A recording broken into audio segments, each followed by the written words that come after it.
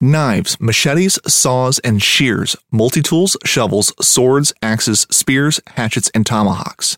If it cuts, snips, slices, or chops, Midway USA has it. Find great gift ideas in our huge selection of pocket knives and other everyday carry folding knives. Make a statement or create a family legacy with one of our top-of-the-line hunting knives. We've got a great selection of manual and electric sharpeners, too. For just about everything for the outdoors, check out MidwayUSA.com. Hunting boots are a critical component of any successful hunt. Whether walking a short distance to your blind or trudging miles through rugged terrain, your feet are carrying the load. Without the right boots, you could give up early and lose out on that trophy just over the ridge. At Midway USA, we make selecting boots for your next hunt easier. With just a few clicks of a mouse, you can decide on what's important, like waterproofing, insulation, size, width, and savings. For just about everything for shooting, hunting, and the outdoors, check out MidwayUSA.com.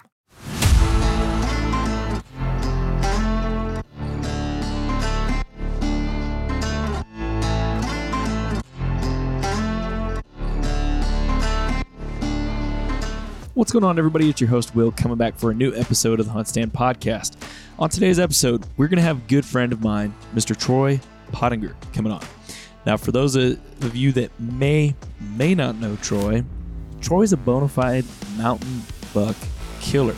Now, if you don't believe me, head on over to his Instagram, check him out, and you'll see that he kills some freaking giants. And so we're going to get Troy on here to talk about his story, talk about how he got started doing this, and we're going to talk about tips and tactics, what he does, how he breaks apart areas, how he dives in, how he goes after these deer. I mean, these aren't just your normal everyday white-tailed deer that you're going to chase after. These are mountain bucks, and they are about as wary as they come.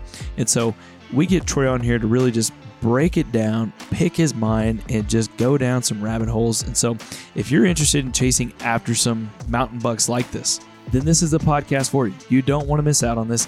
And again, y'all, we just want to thank y'all for tuning in to the Hunt Stand Podcast. If you haven't yet, make sure you have the Hunt Stand app downloaded. You can get the free version. And if you want to unlock all the tools and features, make sure you upgrade to Pro. We really appreciate all the support, and we hope you enjoy this episode. Whitetails? Let's talk or whatever. What are we talking about tonight anyway? Man, we're going to talk about... You're going to give us all your secret spots to where all these big mountain bucks are, and I'm going to get the entire country to come up and hunt where you shoot some big deer. I don't think most people in this country can handle it.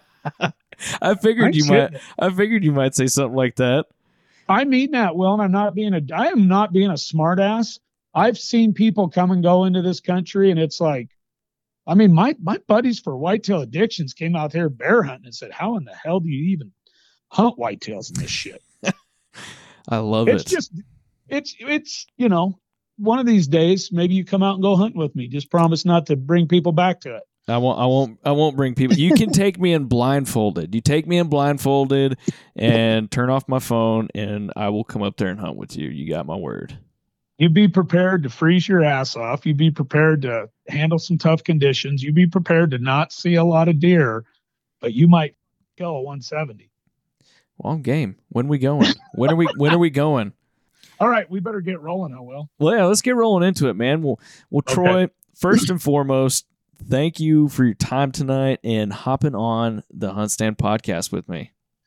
You bet, man. Good to be here.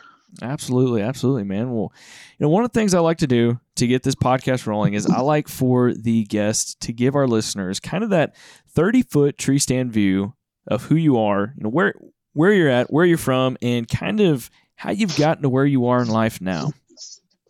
Okay. I am born and raised in northern Idaho.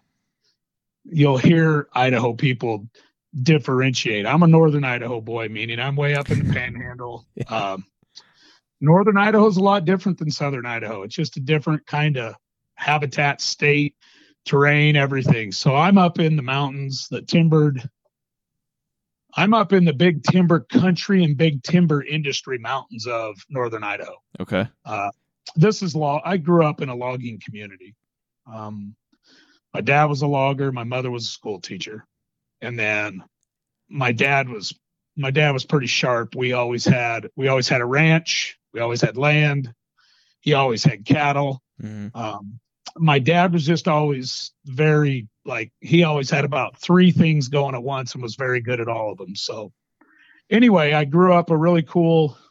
I feel like I grew up a really cool life as a young kid and as a teenager. I grew up back when Idaho was still pretty. I would guess say. I guess I would say not so well known. So we lived out in the country, out in the mountains, very quiet, really cool lifestyle.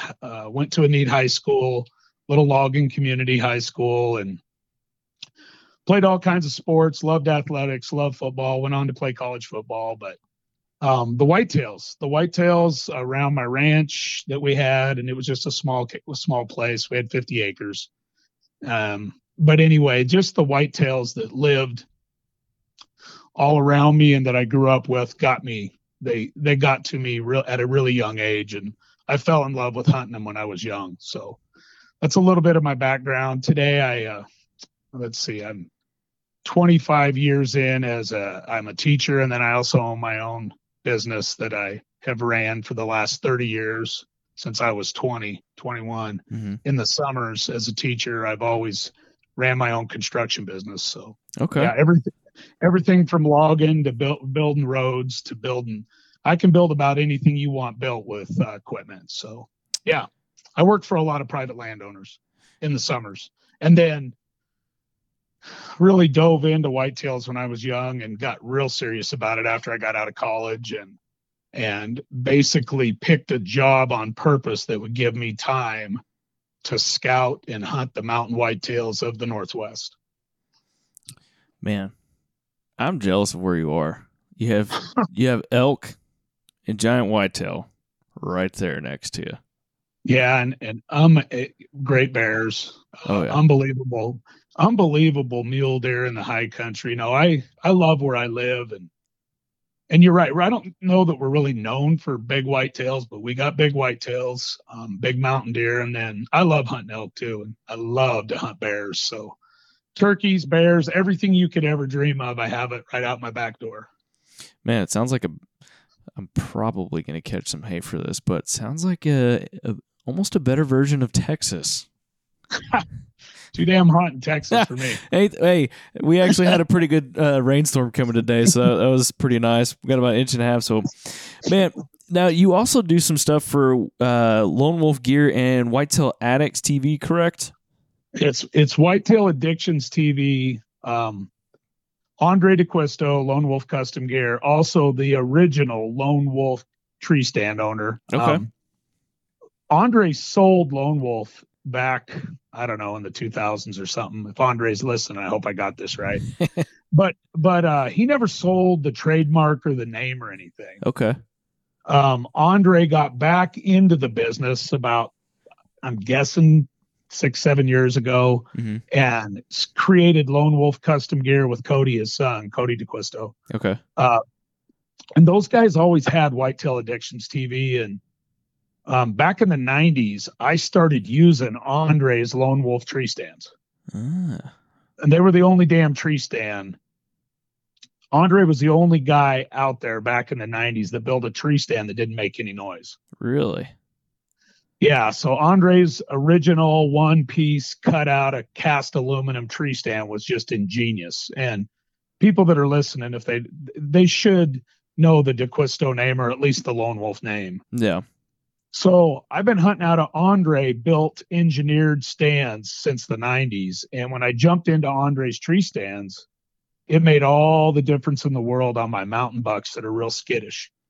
I just quit having problems with stands making any noise. And then they're just super lightweight, they're sturdy, and yeah, it just changed the game for me back in the 90s. So I got a hold of them later in life and got connected with some really good guys like Justin Hollinsworth and Jared Adoti from Next Buck Outdoors. And then all of us guys just kind of ended up together through connections under Andre and started filming and helping produce footage for Whitetail Addictions TV. And Whitetail Addictions, now that Andre and Cody are back rolling with Lone Wolf Custom Gear, it's doing really well. I like it. Sounds like y'all got a really good thing going, man. You do. it's a good thing, and the best part, it's with great people. I just love those guys, all of them. They're great, genuine, good damn people. And that's what it's all about, man. Working and doing what you love with good people just makes it that much easier. Yeah, it's a brotherhood with those guys. We go out. Andre has us all out every summer to his farm in Iowa. He treats us all just unbelievable. The stuff, just my son Ty films with me too, and he's the college football player now, so his time allowed to film right now isn't a lot, but we've been out there together to the get-togethers, just really cool people. And in today's world, it's nice to still get that from the guys that are taking care of you. Heck yeah. Yep. Well, man, let's dive into what you do. Mountain whitetails, big woods bucks. Talk to us a little bit about the areas that you're hunting. Kind of give the listeners a little taste of where you are and where you're chasing after these big whitetail. Okay. Well, I'm 52 years old this year, and that's like young. I said, yeah, I feel like I'm 25 at heart still, but just a little wiser. Yeah. A little wiser, so a little better decisions. But anyway, I hunt basically two different scenarios. I hunt a lot of what I call small mountain country, and I would say that's that 4,000 foot down to 1,000 feet elevation type stuff. That a lot of times has agriculture in the bottom. Okay. So I would call those my ag bucks, even though they have big, beautiful mountains up to 4,000, 4,500 feet above them. And then I hunt what I call my backcountry whitetails. And that's probably my favorite. The backcountry whitetails are 10, 20, 30, even 40 miles, 50 miles away from any type of civilization, any type of agriculture, true big woods. We're talking as big a woods as you'll find in the lower 48. Yeah. And mountains that run up to 8,000-9,000 feet, and bucks that have never seen agriculture in their life. So when I say an ag buck, it's a mountain buck with some ag in the bottoms. When I say a backcountry whitetail or a high mountain whitetail, that's referring to literally bucks that have lived in the mountains their entire life. They've had to migrate. They migrate every year because of the snow levels. Mm-hmm. And they'll move as far as 10 to 15 miles in the winter to survive. Wow. And then they'll always move back up into their summer and fall ranges. And the snow dictates their life, the snow levels. So those are the two types of areas that I hunt. And if any of your listeners do their research, I have more access to public land than anyone else does in the lower 48 up where I'm at here. Yeah, we're going hunting together one day, man. We got to. So I don't hunt congregated deer. They may not have even seen a human. I hunt some bucks that don't lay eyes on humans very often. Do they hear humans? Yeah. Do they hear the loggers? Yeah. Do they hear the ATVs? Now remember this too. Just to paint a picture for your listeners, this is logging country. Mm-hmm. So there's roads built into all of this big country. Yeah. But it would take nothing for a big whitetail to get 2-3 miles away from any road, 4 miles from a road, and envision really rugged, steep, in places almost mountain goat like terrain. Wow. To move around in and then hide out. So if a old whitetail that wants to stay away and be a hermit and stay away from any type of human pressure, they can find big pockets of areas to hide out in. Yes, that doesn't have a road cut through it, but there's roads close enough to where they hear vehicles and whatnot. But you can't always get real close to them unless you're willing to really work your ass off for it. Yeah. Yep. Man, sounds like beautiful country though. So, kind of tell us how do you break down these chunks of public land, and how are you going about going into these places, going to set up stands and hunting these? Like, what's your first method of approach when you're looking at going after these bucks? Well, it's been decades of research and working really. I put a ton of time into it. Before I was married, I always had a goal, and I stuck to it every year for probably about 10 years because I didn't get married till I was 30. Okay. And when I got out of college, and even during late high school and in college, I would put a lot of time in the summers. But I always had a goal right when I got out of college to spend at least 220 to 250 at least partial days a year in the woods, even if that meant after work, So years ago, I really keyed in on favorable habitat, meaning deer need to live where they have very favorable habitat in the mountains because of predators. Yeah. We have grizzlies, wolves, mountain lions, black bears. Coyotes are low man on the chain, food chain out here when it comes to a predator. They're just like nothing to a deer. They don't even bother them. But we have these alpha predators. So whitetails position themselves in these mountains where they have wind advantages, because our country is so heavily treed. Our forests are just gigantic and thick, and we get a lot of rain.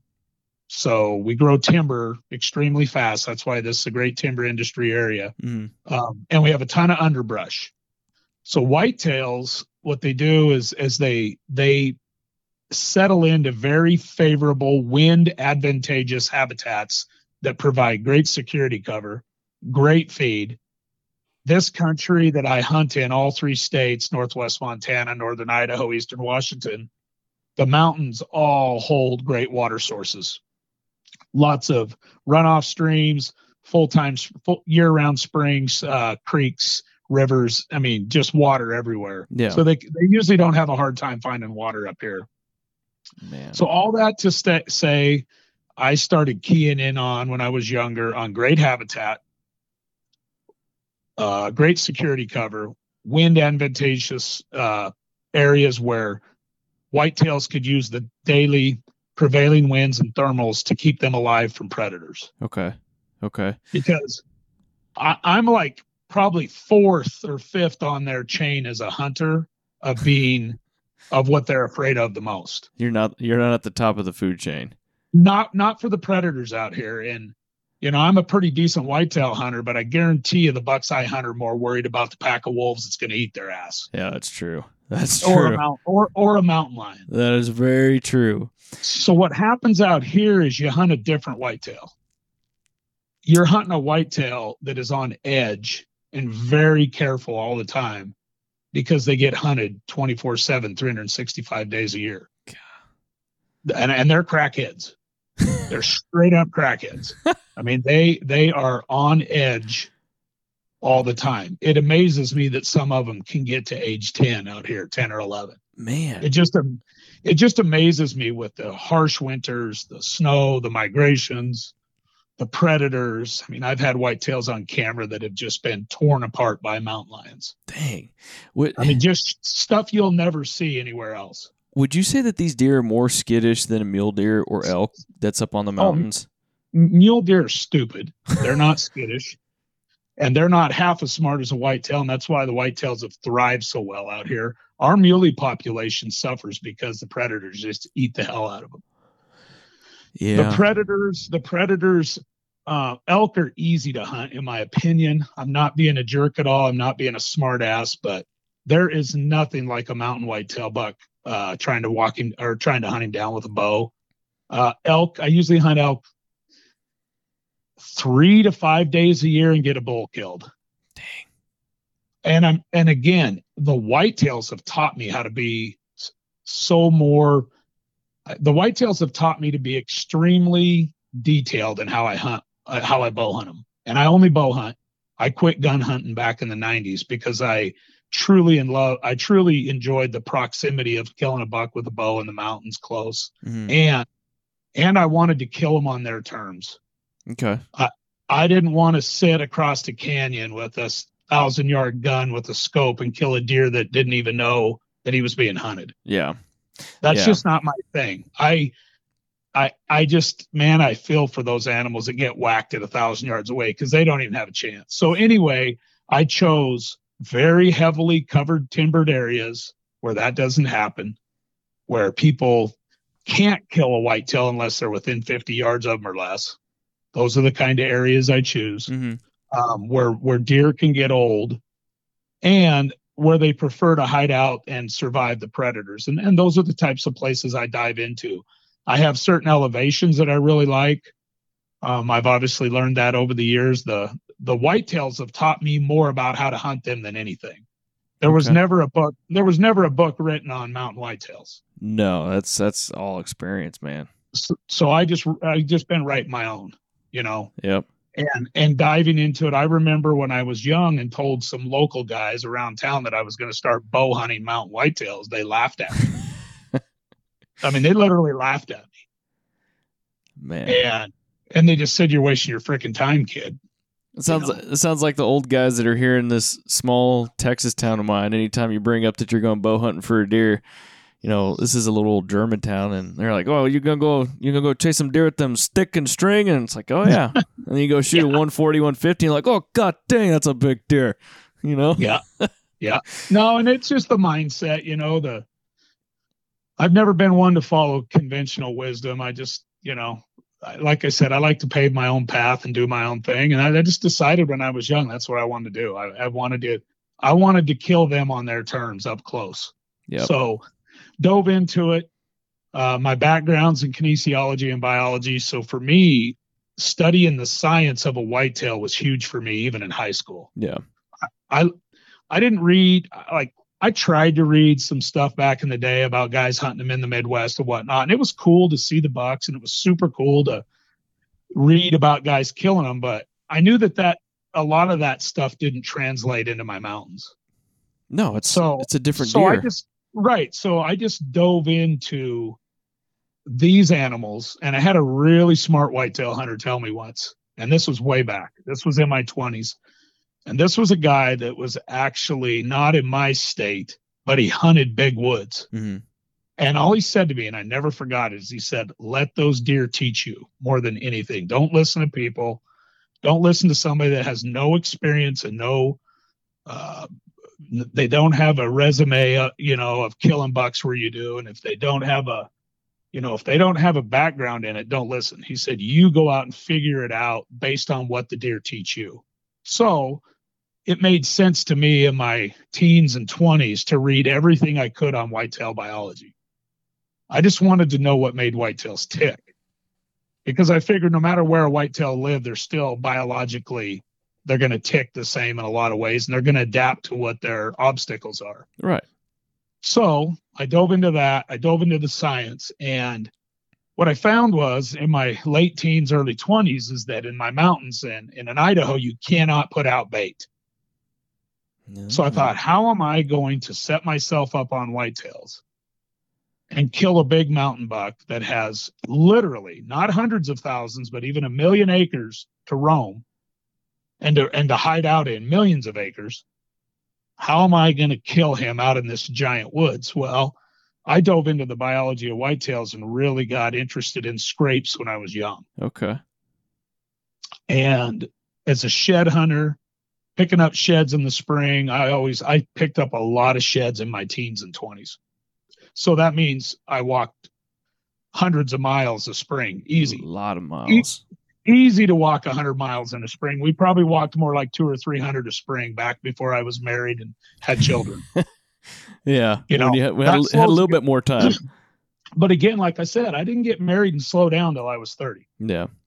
I mean, I was a going son of a bitch for a lot of years, and I was never around. Everybody was playing softball. Everybody was on their boats. Mm-hmm. Everybody was doing the social scene. I was in the mountains. Ain't nothing wrong with that.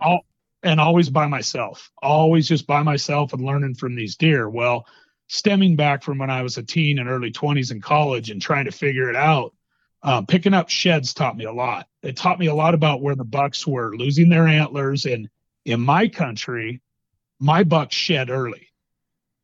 So if a big whitetail deer sheds his antlers in late December, early January, guess what that tells me about him? That's where he was hiding out. So I started killing bucks that I had sheds to. Okay. And I started killing them in the same spots. Okay. And I started really paying close attention to scrapes in the spring. That's huge. Because back in the old days, nobody really understood scrapes or really talked about it much or really gave them much thought. They only hunted them during the hunting season. Well, I dove into the whole biology of a whitetail and learned real fast from seeing bucks, even on my little ranch,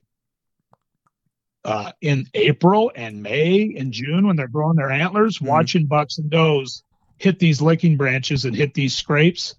I knew that there was way more to a scrape than what people were giving it credit for. So I started hunting scrapes, started hunting where I found sheds, started killing deer a year later in the shed areas and where those big scrapes were, and then it all just took off. It just all started clicking for you.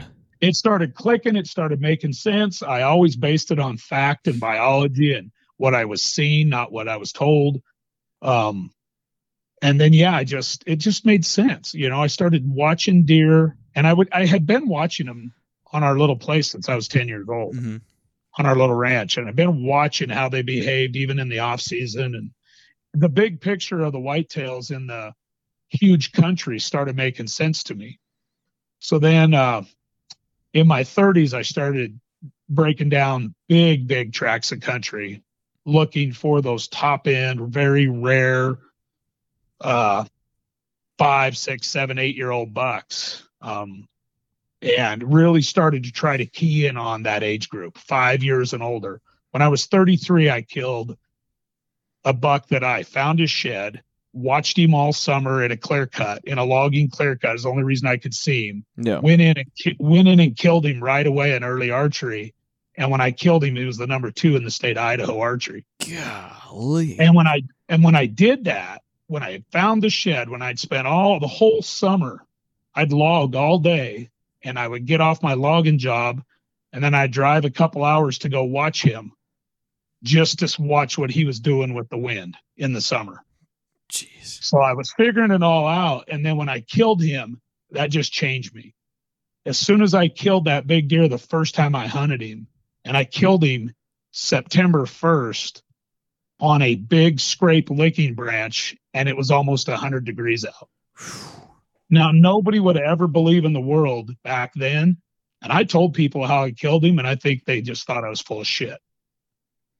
But that big deer was hitting this licking branch that he was walking out through a saddle on every evening and every morning. And we're talking on this top of a steep mountain, very steep. And I just played, back in the days of binoculars and watching a deer from a mile away. That's what I was doing. Okay. I didn't even have a trail camera on him then. So would you say, we're talking about like you're finding these sheds where these deer have been in the spring, you find their sheds and you kill that buck, and you're kind of diving in a little bit about some of the terrain features that these that these bucks are in. Kind of tell us, what are some of the terrain features that you look for that these bucks are really keyed in on, places they really love to be? Well, I think the terrain features are secondary, but it does naturally guide them, which they don't really think about. The number one, 100%, when I'm dead and gone, anybody that wants to be a mountain whitetail bow hunter will agree with me that's good at it. They always position themselves with a wind advantage. Right. Always. Every day of their life. Just picture in your mind a long mountain ridge covered in timber. Picture in your mind if that ridge is running east and west and you got a south wind. If you got a south wind that day, they're going to be positioned about 3/4 the way up that mountain so that they get the daily thermal all day while they're bedded. Yep. They're also going to pick up that prevailing wind over the top of that ridge, and they can literally lay down. If it's a south wind headed north, they can literally, and the ridge is running east and west, they can literally lay down on a hot day on a north side, catch that prevailing wind over the top, rolls down onto the back of their head, they've got a thermal coming up in their face the majority of the day. Mm-hmm. They pretty much have you beat, and they're usually laying in about the thickest shit you can find so that nothing can creep up on them. So how the hell do you kill these things? I have to determine where they're bedding. And when I say bedding, I don't mean the exact bed, because mountain bucks bed different in a zone daily, and they'll base it on the wind that day. Okay. So they might be on the other side of the ridge the next day, if that makes sense, if the wind's coming out of the north. Yep. So they position themselves, and they also feed in the evenings towards that wind to help them. Because as soon as that prevailing thermal goes downhill in the evening, Mm-hmm. they don't have the advantage of that thermal anymore when they're ascending off a mountain. But what they'll do is feed with that prevailing coming into their nose. So they'll drop over on the other side and head south. Yes. And what I do a lot of times is I'll kill a buck on a certain side of a mountain, and I'm set up for him on both sides, and not necessarily a mountain. It could just be a ridge. Okay. But a lot of times I'll kill a buck, and I can call it where he's going to travel that day based on the prevailing. So you have a south wind. Okay. They're bedded up on the north side, right? Right. And let's say the wind's blowing out of the south towards the north. Okay. And let's say it's early season. It's real hot. Yep. He's sitting over there on that north side. It's nice and cool. He's got an uphill thermal most of the day. He's got the south wind blowing over the top and down into kind of a tunnel there, kind of a leeward side. Yep. Yeah, go ahead. Yeah. So how are you setting up to kill that guy then? So the old bucks, the ones that figure it out so that they don't get ambushed by predators or by humans, Mm-hmm. he'll move that evening towards the south to feed. Okay. He'll almost always move that evening because it's a south wind. Does that make sense? Yep. Because he loses his thermal in the afternoon. It starts going downhill the last hour of the daylight. Yeah. So he loses that, but then he can use the prevailing to get where he wants to. And what my bucks do is they'll almost always have, not almost always, I mean, it's just it's pretty consistent when you get to a certain age structure because they get it figured out. Mm-hmm.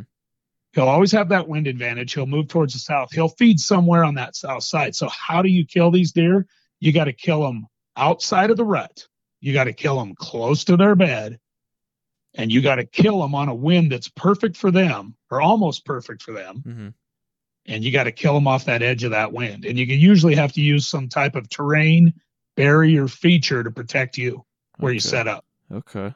And then what I do is I add the scrape to the equation because he'll always check it on his way. Okay. And I'll throw that right in his face. So basically what I do is I trap whitetails like a trapper would. So you're creating, how are you creating these scrapes? I create these scrapes, these mock scrapes, and put them in their face. During the rut, I hunt and overmark big community scrapes. Okay. Where the whole herd congregates. Let's say I'm in a drainage that's 15 miles long. Yep. And let's say I'm 8 miles up in the drainage on a really good ridge. Okay. I will a lot of times find a big communal scrape where multiple doe family groups use, and that bucks have learned in 4 or 5 years of their life to check when it gets close to the rut. Yep. Which ladies are getting close. And my bucks in the mountains will come for miles. Damn. So I'll target these communal scrapes, community hub scrapes. No other type of scrape is worth hunting out here, but the community scrapes are incredible. Or the mock community scrapes that I create for big bucks, and I really confuse them. Like, it blows their mind that all of a sudden they got this big scrape in their territory that they didn't know about for 5 years. Yeah. Because I don't play the game on them till they're old enough that I want to kill them. Okay. So if that makes sense. Yeah, absolutely. Yeah. But I also overmark and condition all the deer at my community scrapes to think there's 5 or 6 other deer that they never see but are always in their scrape. So what that creates is a frequency, especially with older bucks, a more daylight frequency of checking those scrapes. Okay, so yeah, then they're not nocturnal, if you will. They're hardly ever nocturnal where I hunt because I hunt in deep security cover where even the does, everybody feels safe all day long. Okay. I don't waste my time on any scrapes that only have nighttime visits. That's a bad spot. Yeah. I get into where the deer feel extremely comfortable during the day. So how are you finding those areas? So it's pretty much like you said, it's pretty, you got to kill them in their beds, which is where they're comfortable. Close to their beds. Yes. Close to their beds, not in their beds. And right? it's a bedding zone. Right. It's deer that live in small congregated areas have beds. Okay. Mountain deer have bedding zones that they use to stay alive in. Right. So it could be 50 to 100 acres to 200 acres of an area that they bed in. How are you finding those? Like what are you looking for? Like, let's say, how do I find them? 1,000,000 miles of boots on the ground and figuring it out over the years and using maps and basing it on security cover, great wind, diving into it on foot, gritting it, breaking it all down, reading every spec of sign that's been there for decades, just all of that. Old traditional rubs, long time standing. I've got some community scrapes that I hunted 30 years ago that I hunt today that are just as good today. Damn. So yeah, it's pretty cool. All right, y'all, we're going to interrupt this podcast real quick for a quick word from our sponsors. The Hunt Stand Podcast is brought to you by Bowtech Archery. Refuse to follow. If you're in the market for a new bow this fall, make sure you check out Bowtech and the easy tuning capabilities of the Deadlock system. I've been shooting the SR350 this year, and tuning that thing has been so easy. Don't have to worry about twisting strings or doing any of that razz and jazz. So if that's what you're looking for, make sure you check out Bowtech Archery today. Up next, we got Lacrosse Boots and their Navigator series. The world is raw, rugged, and relentless. Navigate it accordingly. The Navigator series is born to take your hunt further. Check out the comfortable and versatile line of lace-up hunting boots from Lacrosse today. Up next, we got Federal Premium. Go beyond what you ever thought possible with their lineup of Terminal Ascent ammunition. I've been using this ammo this year so far, and it has worked phenomenally for me. From Predators all the way up to a beautiful Hill Country, Texas Axis buck. It worked amazingly. One shot, that buck didn't go anywhere, about 250 yards. That buck dropped right in his tracks. Literally didn't have to do any tracking. So if you're in the market for some new ammunition, check out Federal Premium and their lineup of Terminal Ascent. Up next, we got Browning, the best there is. I'll be using their new lineup of Ovix gear this fall, so I'm really excited to check that out and just get to use it this fall all the way from the Whitetail Woods up in the mountains chasing elk. And finally, we got Worksharp, the knife sharpening company. I use their MK2 knife sharpener on every knife in my house, in the kitchen, in my pack. It makes sharpening your knives a breeze. My wife even loves to use this thing. It makes everything super easy. So if that's what you're looking for, make sure you check out Worksharp today. All right, y'all, we're going to get back to this episode of the Hunt Stand Podcast.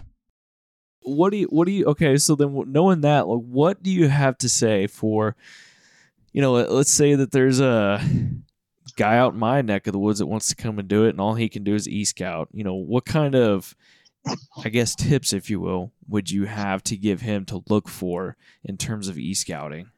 You mean you want me to tell everybody how to do this, how to do it without having to work for it? Sure. No. That's always the $1 million question people ask me is, make this easier for me, Troy, so that if I come and try to do this, I'll tell you what you got to look for and I don't think very many whitetail hunters are trained this way just because they don't hunt mountain whitetails that have heavy predation. Right. The first thing that I start with on a map is, and I know I got a lot of guys doing this now because guys come to my boot camps, mm-hmm. and I teach them how I do it. So in a nutshell, what I do is I have a big screen. And obviously, e-scouting has become really big in the last 10 years for me. Big time. It just makes it even easier. Yeah. Because I learned everything the hard way first. So then when I was able to add it to a map and e-scout, it was just like, this is amazing, you know? Now, for your listeners that have never learned any of the stuff I learned with boots on the ground over the decades, I always start with, and I teach this in my classes, I always start with Google Earth on one screen and Topo on the other. Okay. and I overlay them, click back and forth. And what I look for is certain elevations where big whitetails like to bed and live and survive. And then I look for the elevations that are usually lower where the doe family groups live in a little easier terrain. Mm-hmm. And then I play the game, not the game, but I have a system that I look at all the terrain features that basically allow a mature whitetail buck for 2 or 3 months to be able to monitor doe family groups by running lateral lines or just being upwind of the thermals during the day, even in his bed. He can keep track of does that are 2, 3, 4, 5, 6, 700 yards away with the mountain thermals. And then I will look at those topographical features that allow him to get down to those big community scrapes, check on those does, go back up, because deer run vertical year round except for the rut in the mountains. Yeah. They bed high, they feed lower at night, they water lower at night a lot of times, and then they go back up in the morning in the daylight and bed high. Well, the bucks do that even higher above the does, the old bucks. Okay. So what I do is I target those zones where big buck core, and when I say big, old buck core bedding areas overlap if you drew circles where the great doe family group living zones are, if that makes sense. It is. And then I slide into those spots. In the off season, I walk the heck out of it, and I break down all the old sign, all the trails, find sheds. As long as the snow hasn't pushed my big bucks out before January 15th, I still find a lot of sheds in the high country. And I do have to keep note of when the big snows come, because if the real big snows come before January 15th, there's going to be a lot of sheds on the migratory paths. Okay. If that makes sense. Which can be misleading. Yes, unless you know what you're looking for and you keep track of that. Right. Okay. Now, do I go find a lot of sheds on in the migrations? Absolutely. Yeah. But my oldest whitetails tend to shed first. Really? Yeah, they're the ones where their testosterone drops way off after working so hard. Yeah, and then those antlers just fall off sooner. And it protects them old bucks. They drop earlier and they're not packing that much weight. The younger whitetails in the mountains will carry their antlers longer for the most part. Okay. Now, a very stressed young whitetail will drop his early too. Okay. So there's just all these dynamics that come into play. But back to your original question, I dive into those favorable topographical features for whitetails and wind and security cover, and that they have those scrapes involved and their communication hubs. And then I love to come in when I set up and hunt and kill these deer. I love to come in on lateral elevations, always off to the side of the thermals and the prevailings, or off to the side of the thermal, and I use the prevailing. A lot of times I set up on the east side of a big buck on a scrape, because I don't hardly ever get an east wind. And I enter a lot from the east. And then I play the game of trapping him at my scrapes before he descends down off an elevation for the evening to feed, or during the rut, check on does. And then I'll catch him in the morning coming in the back door a lot of times when he's ascending. I meant descending in the evening. Sorry. Yeah. Ascending mornings. Sorry for your listeners. Descending in the evenings or catching him ascending in the mornings. I'll come in real high and catch him before he enters his bedding zone at one of my scrapes and kill him there. Now, during the rut, I set all day because my bucks will check those scrapes all day long. Damn. You got me thinking all sorts of things right now. And it's all wind driven. It's all wind and thermal driven. And if you come into the mountains and you don't understand wind and thermals, they will kick your ass as a whitetail bow hunter. Yeah.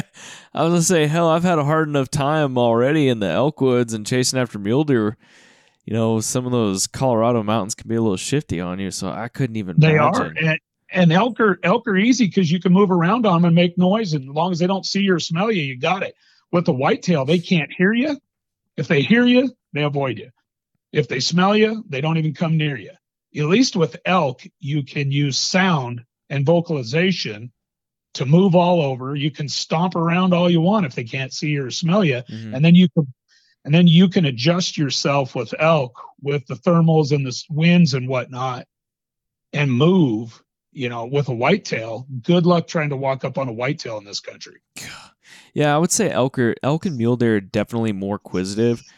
And I mean, I've seen that myself. Like a whitetail, no, they're going to be gone. I mean, hell, they're very low tolerant animals. Yes, in this country. Like I'll give an example. I mean, this past January, I was hunting mule deer in Arizona, over the counter, public land with a bow, and it was some pretty open country. And the guys we were sharing camp with, they had a couple of those shoot through ultimate predator decoys, and they had a mule deer one, and all they had left was a shoot through cow elk. And I said, "Give me that. I mean, I've got some mule deer that I could walk right at."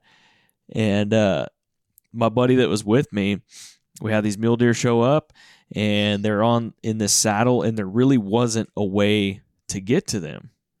Right. And so my buddy's going, "What are you going to do, man? You just going to drop over the backside and try and get to them quick?" I said, "No, I'm going to walk straight at them with this decoy." As soon as they saw that decoy head pop up and they see this cow elk, yep, they immediately start coming to me. I'm shitting you not. I had 6 does and a shooter buck walking right at me.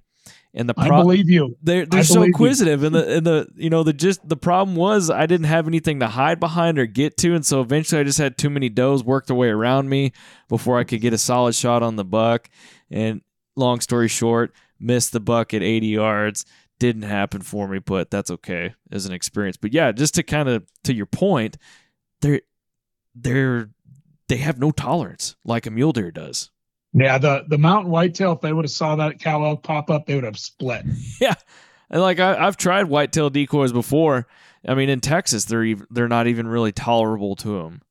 Right, and I've got a hunt, not far from you in Oklahoma, and the deer do behave different when I hunt the South or when I hunt the Midwest. Mm-hmm. Which has been, I look at it as if it's been great for me because I just love going to the Midwest or the South sometimes just to get a break from these crackheads. even though I love these mountain whitetails, they're so careful. Yes. But it's kind of nice. It's like a vacation when I get to go to the Midwest. I love it. Yeah, you can they're more tolerant, and a lot of it has to do with the predation. Yeah. It's about those predators, the whitetails that have evolved in the Northwest and have learned to survive this heavy predation. Mm-hmm. They've evolved the way they have for a reason. That's why there's still whitetails around. Yeah. And they're moving up higher. I mean, I've had whitetails at 6,000 feet elevation. Sheesh. Yeah, well, and I hunt. Yes, go ahead. No, I was going to say that kind of leads to my next question. Like, what elevations are you seeing these bucks at most? I really like 3,500 to 5,500 feet. Okay. And my does tend to live at about 45 down to 25 a lot. 2,000, even the does will live all the way in the bottoms behind people's houses too. But when you go into this mountain country, again, back to my early on in the podcast, I talked about what I call agriculture mountain bucks and then true big woods backcountry bucks. You play the game, you dive into the equation that you get with those two, and you play it similarly. Similarly, can't talk tonight. That's okay. But you play it close. But when you get into the true backcountry, high elevation whitetails, mm-hmm. It's like the guy like me that lives way out in the country on a dirt road that nobody's supposed to come up unless I know him. Sitting on the front porch with a shotgun. Yeah, that's how those bucks behave because they're very reclusive and they live alone. Mm-hmm. When I dive down into the more agricultural / mountain whitetails, those deer are more tolerant of humans, noises, and rightfully so. It's the stimulus that they're used to. Yeah. They listen to the farmers and they listen to the ranchers and they just sit up on the hill and listen to it all. You get into that backwoods stuff, those deer know when they hear that Cummins diesel mine rolling up into the mountains at 3 a.m. that if I park, and this goes with, anybody that's rolling up into the mountains, if I park too close to a buck I'm trying to kill, yeah, I'll never see him that day. He just goes the So other way. I'm usually parking on the backside of a mountain, Okay. and it's usually a mile or two hike in, for the most part, Yeah. to get on them, or park and ride my e-bike 3 miles in Okay. because it makes no noise, and then bail off my e-bike and hike in a half a mile to a stand. That really works good on these mountain deer because they never know I'm coming. Yeah. So then they do their normal routine in the daylight Mm-hmm. at my scrapes. Okay. So, talking about scrapes, I kind of want to come back to these. How are you locating and identifying these scrapes? And I guess to kind of narrow it down, specifically the community scrapes. And again, I know you kind of like you've got the boots on the ground, you've got the knowledge and the research behind those. But you got to know what you're looking for, right? Yeah. What do you? How do you know that, or what are you looking for? They have all the evidence, right? The big communal scrapes that have been there for decades have all the evidence on the scrape. They'll have multiple licking branches that are torn, tattered, bent down vertically, chewed off. You can just see it all if you know what you're looking, if you know what to look for. Okay. The ground below it will often be very large in size, where they've pawed at and beat up these scrapes for decades. It's a community of deer hub, a social network where they all go, especially living in the mountains where they're all spread out. Mm-hmm.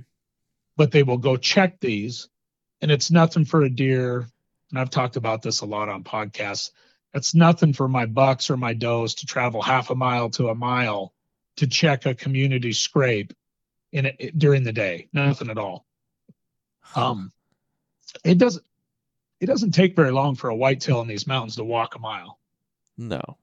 They just kind of cruise along, and they'll be there in 10 minutes, easy, just swooping down through the ridges and drop off onto a bench, so to speak, hit that community scrape. The big dogs usually check them if I have a communal scrape close to a mature buck's bedding area, he'll check it weekly and during the daylight. If I have a community scrape not near one of my big target bucks bedding areas, then he may only start checking it a little later in the year when it gets closer to the rut. Okay. So what I do is I take that community scrape game, multiple deer profiles right at the big buck, and put it in his face as a trap. Meaning I put that scent down, I build it, I make it very authentic to what he's used to seeing. And all of a sudden, when he's laying in his bed, he smells that 150, 200 yards away and is like, what in the hell's going on here during the summer? Yeah, it throws him off. I mean, I'm very aggressive with that, and it works like it's unbelievable. How are you making these things? Like, talk us through your thought process when you're making these scrapes.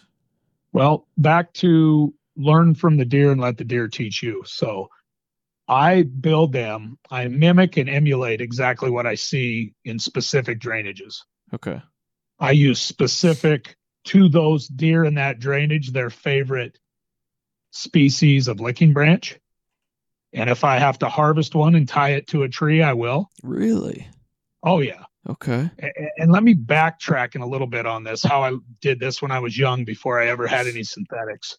And then because I spent a lot of time hiking these areas and really breaking down the country and learning from the deer, I'll build the scrape based on a lot like what I see in the drainage. Because I'll usually find 2 or 3 of these in a big drainage, sometimes 5 to 10, 20, a huge drainage. I might find 20 of them in it, but it might take me 5 years to find a bunch of them, because we're talking 10, 15 mile drainages sometimes 20. Damn. But anyway, it's just a lot of learning and paying very close attention to what the deer build. I mimic that. I'll do multiple hanging licking branches. I'll twist them, tear them. Very careful with my scent for your listeners. I'll wear latex gloves. I mean, it's like artwork to me. I will sculpt them and I'll make it look exactly like what that buck's been seeing his whole life at communal scrapes. Okay. And then I'll tear the dirt up in the same type of fashion, kind of the size I see of the big scrapes. Sometimes I build clusters. Sometimes I build a double. It's just kind of fun that way as far as just adding a little bit of that artwork to it based on what I've seen. And tying in the right species of licking branch. Again, multiple hanging licking branches, because this isn't just a scent attractant, it's a visual attractant.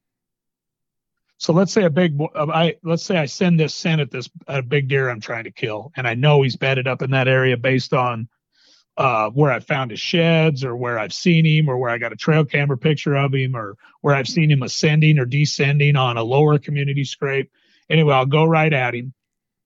I'll put all this scent out, but what happens is, and I run all my scrapes that I build, I run a picture camera and a video camera, so that because I want detailed information on that specific deer and the way he behaves. So you got lots of cameras. I'm always, if you run into one of my sites, you're going to see at least 2 cameras, sometimes 3. You work with a camera sponsor? Not really. I need to. Any camera guys listening, hit up Troy. The Lone Wolf Custom Gear guys are pretty good to me, but no, I do it on purpose so that I can get intel. Yeah. And then I always hang a windicator in the video camera view. That way, when he rolls in for the first time, second, third, fourth, fifth, 10th time, whatever, on video, I am breaking down what wind direction he's using to get to the scrape. So that tells me a lot about him. And I'll get him there, and what he finds in the scrape is not one deer, he finds multiple deer.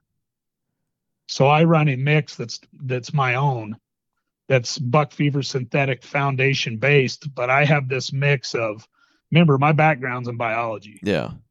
So I'll just leave it at that.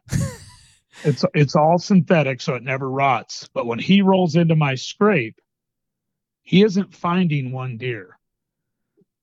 He's finding multiple deer profiles of different glands and different deer. He's a 5-year-old buck, and he's like, what in the hell? How did I miss this? So go ahead, Will. I was gonna say I didn't mean to interrupt you, but on these wind indicators that you're talking about. Yeah. Because I feel like that's kind of a little nugget there that some people may not have caught. What are you using for wind indicators, and where are you placing them relevant to your scrape? Right. So if anybody ever gets on my YouTube now and just Google my name, Troy Pottenger, I don't have a YouTube that I'm trying to blow up. But when I retire from my teaching job, I'm going to work really hard on my YouTube page. I enjoy it. Okay. But my YouTube page just has multiple videos of public land mountain bucks walking into my scrapes. If you look real close and you break down my videos, you'll see a hanging old man's beard. And what that is it's a moss that grows on all the red fir trees out here. Okay. And other species of trees too. Okay. But I hang long strips of that moss in the viewfinder somewhere close to the scrape, usually up a little higher and a little bit off in the background.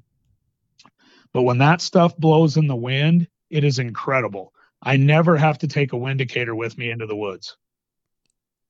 And when I set up on deer and build for the first time, and I'll take my boot camp classes in and I show them this, I literally spend a minimum of an hour to 2 hours before I build a scrape, sitting and watching the old man's beard in the trees at my scrapes that I'm going to build, so that I can determine whether or not the wind will work at that spot to kill. What if you don't have old man's beard? I always do. These mountains are full of it. If I don't, you could do a ribbon. You could hang a piece of yarn. I've done that before. Okay. But old man's beard, I'm all about this natural thing. I hate seeing rope and shit in the woods. So yeah. Hey, and it's nothing personal to anybody. If you want to make your rope scrapes, go for it. I just love everything being natural. And because I have an abundance of old man's beard everywhere, literally everywhere that I hunt, it's everywhere. I don't have to pack anything in. But no, yarn would work real good too, like a piece of yarn. That's something that anybody could use. Yes, and people that don't have old man's beard, absolutely. I just like to have something dangling in my video that shows me exactly what the wind is doing in the thermal when every buck walks into my scrape. Okay. And that tells you a ton about how you need to hunt them and where you need to set that stand. Yeah, exactly. Because, I mean, where you have that stand set up relative to that scrape, the wind could be doing something different. So your puff bottle could be lying to you, essentially. Yeah, and like it's interesting we brought this up. I just had a boot camp about a month ago, and I took 15 guys out in the woods, and I took them up on this ridge, and I showed them on a map, and I did not pre-scout this. I did not like set this up, but I showed them a spot that I'd hunted 10 years ago. Yeah. And I showed them on a map, this is where we're going today. I have not been in there in 10 years, but I can almost guarantee you there'll be a big scrape here, and this is why. Well, we walked up in there, and there was still a big scrape there. No shit.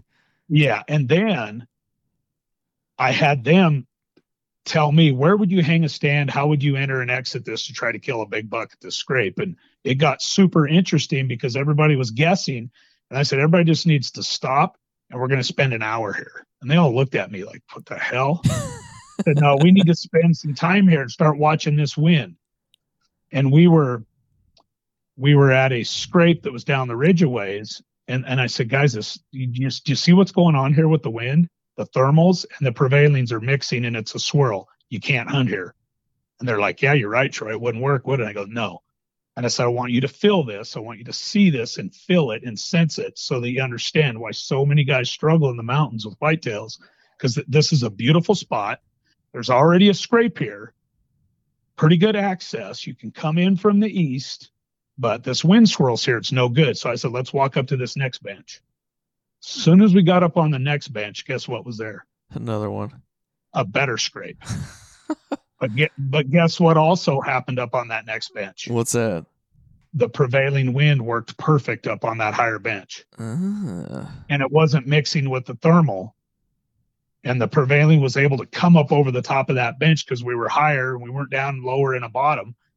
And then the wind for a full hour, we stayed there for an hour. I had them walk all around. I had them pick a kill tree, pick an entrance and exit. And we're up in the mountains. And got on a map and showed them where they could come in on a logging road half mile away and come in totally opposite of the way we walked in that day to hunt it. But anyway, after an hour, they all got to sense and feel how that wind worked perfect there for an hour straight. So, like I told them, all you need here is a west wind and a south wind, and you could hunt this on any of those two winds. And even a north wind, it'd be cutting it close. And my goal in the mountains is always to get 75% good wind. Oh, yeah. Because if you get 75% good wind in the mountains, you're kicking ass. Oh, heck yeah.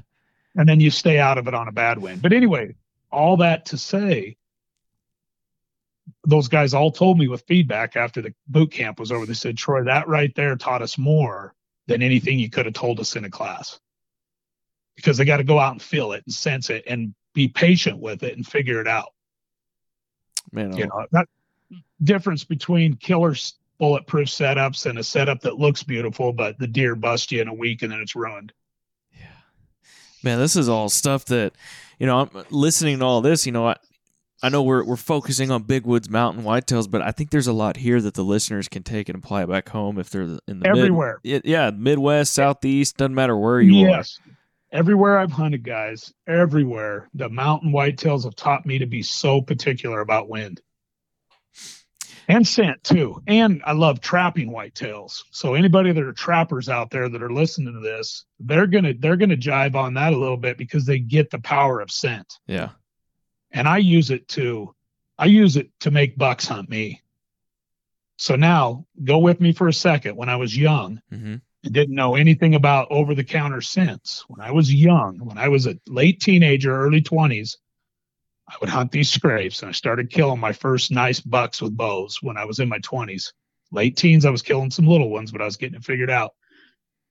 I started digging up the dirt with my mother's little garden shovel at a hot scrape, putting it in a Ziploc, freezing it, taking it 5, 10, 20 miles away, putting it in another scrape, and holy shit, did those scrapes blow up. Really?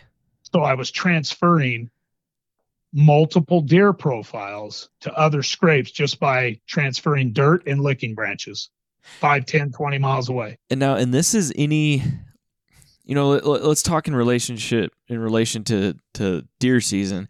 This is any time during deer season you're messing with scrapes. Like, just so listeners know, like, you're not just doing this during the rut, you're doing it throughout the season, correct?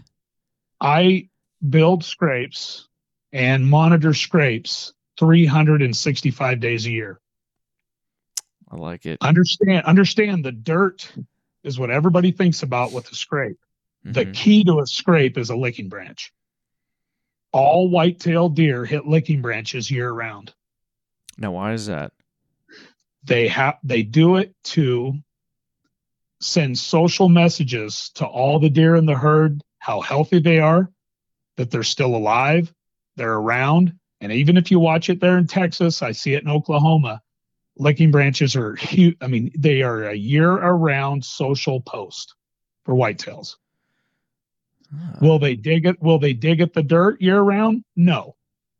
Will some young bucks pee in a scrape way too early? Absolutely. Yeah. The old guys won't. But if you watch closely, even on your property, you're in Texas, right? Mm-hmm. You watch closely. If you took my mix, my synthetic mix that I use right now, and you went out on your property and you built a scrape like I would build it, and if you make the licking branch look very authentic and like it's been there a long time, every deer on your property will hit that licking branch within a week. Yeah. Year round. So then you factor in my migrating bucks and does. They got to go 10, 12 miles back up into the mountains where they hide out for the summer and fall. Mm-hmm. Guess how they recommunicate and let everybody know they made the winter? They go and hit that community scrape. They go right back to those community scrapes like clockwork every year. Same does, same bucks, and all the young. And then think about the conditioning of the mother does that condition their fawns to hit those scrapes when they're babies. Dang. It's awesome. It's whitetail science that does not get. It's starting to get a lot of traction because a lot of guys have heard my podcasts, and other guys out there too that get it too. I mean, I'm not the only guy in the world that hunts scrapes, but I know that in the mountains for 30 years I've done it. And when I was initially doing it, it's been 35 years, 36, 7 years now. When I was talking about scrapes back in my late teens, early 20s to people thought I was talking about rubs because I said the word scrape. They didn't even know what a scrape was. That's true. There's I feel like there's still confusion there. Right. And then here's another added interesting biological play on whitetails. So every place that I set up a mock scrape scene to kill a big buck at, I mock rub it up 3 or 4 big rubs with the same forehead mix that I use on the rub too. Really? So I add about 5 or 6 bucks to that rub. Okay. And then the big deer you're trying to kill is like, what in the hell? Who's moved in on me? He gets pissed. Oh, they do. They come in with their ears pinned back. They're ready to kill somebody. It's really cool watching them walk in and seeing the scrape on video for the first time with the rubs in the background. That's freaking awesome. They are just processing like you wouldn't believe in their eyes. You can see it on the video. Man, now the young bucks walk through like kids, do. Yep. They run up and they go crazy on the licking branch, but those big deer, those old deer come in and just stare at it and look it all over.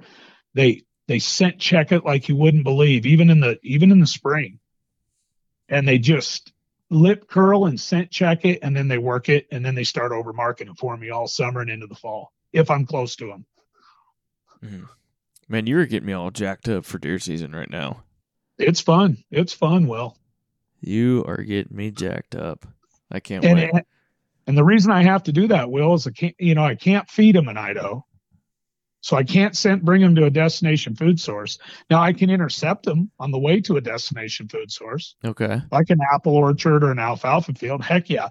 But I always throw the scrape into the equation because it gets the big guys to stop and check it right where you want to shoot them. Yeah.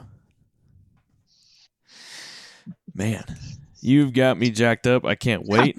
I think a lot of the listeners are going to be able to take this information, and this is a lot to digest here, and a lot of good stuff to digest. I got a lot of guys. I got hundreds of guys all over North America doing this now. Well, with a lot of success. You got me doing it, so it's basic whitetail biology that gets overlooked and that doesn't get enough credit. I agree, man. All food and water is basic whitetail biology too. All the rut is basic whitetail biology. Why not tap into all of it instead of just one aspect of it? Learn that and let the deer teach you something. The deer will teach you more than anything in your environment. Wherever you hunt, tell guys all the time, go learn from your whitetails and learn from your old does and learn from your oldest bucks. Watch them the closest. Yep. Watch them on your videos. Those old does and those old bucks will teach you more about how they navigate a habitat and how they teach the young to navigate it than any other animals out there. Okay. Well, man, Troy, man, I know we're running short on time here, but kind of let's give the listeners, give them one last golden nugget to take out in the deer woods with them before we part ways here. I think the best advice I can personally give anybody is be your own whitetail hunter. Don't buy into every little fad or trend. See it for yourself, believe it for yourself before you do it, test it, and do not worry about living up to somebody else's freaking standards on social media or in the world. Go have a blast, kill whatever makes you happy, shoot straight, be ethical, and just enjoy the hell out of it. I've had the best time of my life being a whitetail hunter. Some of the best days of my life ever, aside from my sons being born and probably getting married, and have just been being alone in the whitetail woods or being with my kids in the mountains. I love it, man.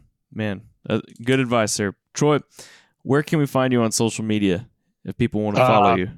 Yeah, and social media is the best place. My Facebook is usually about packed, but it's just Troy Pottenger. But I spend all my whitetail time on Instagram, and my handle is MTN_man, so Mountain Man 33. Got it. Well, man, I will drop that down in the description for all y'all. So if y'all want to check out Troy and give him a follow, y'all can head on over there. But Troy, man, just want to say thank you for hopping on the Hunt Stand podcast with us and dropping some major whitetail knowledge bombs on everybody today. Will, thanks for having me, and I'm looking forward to working with Hunt Stand this year and getting some media out there to you guys, and it should be a blast of a season. Thanks for having me. Absolutely, man. Can't wait. All right, y'all, there you have it. Hopefully you'll be able to take some of this information from Troy, apply it to chasing after some big mountain bucks if that's what you're wanting to do. He kills them. He gets it done. The man knows what he's doing. So, Troy, we just want to thank him for hopping on the podcast with us. We appreciate y'all tuning in, and we'll see you on the next one.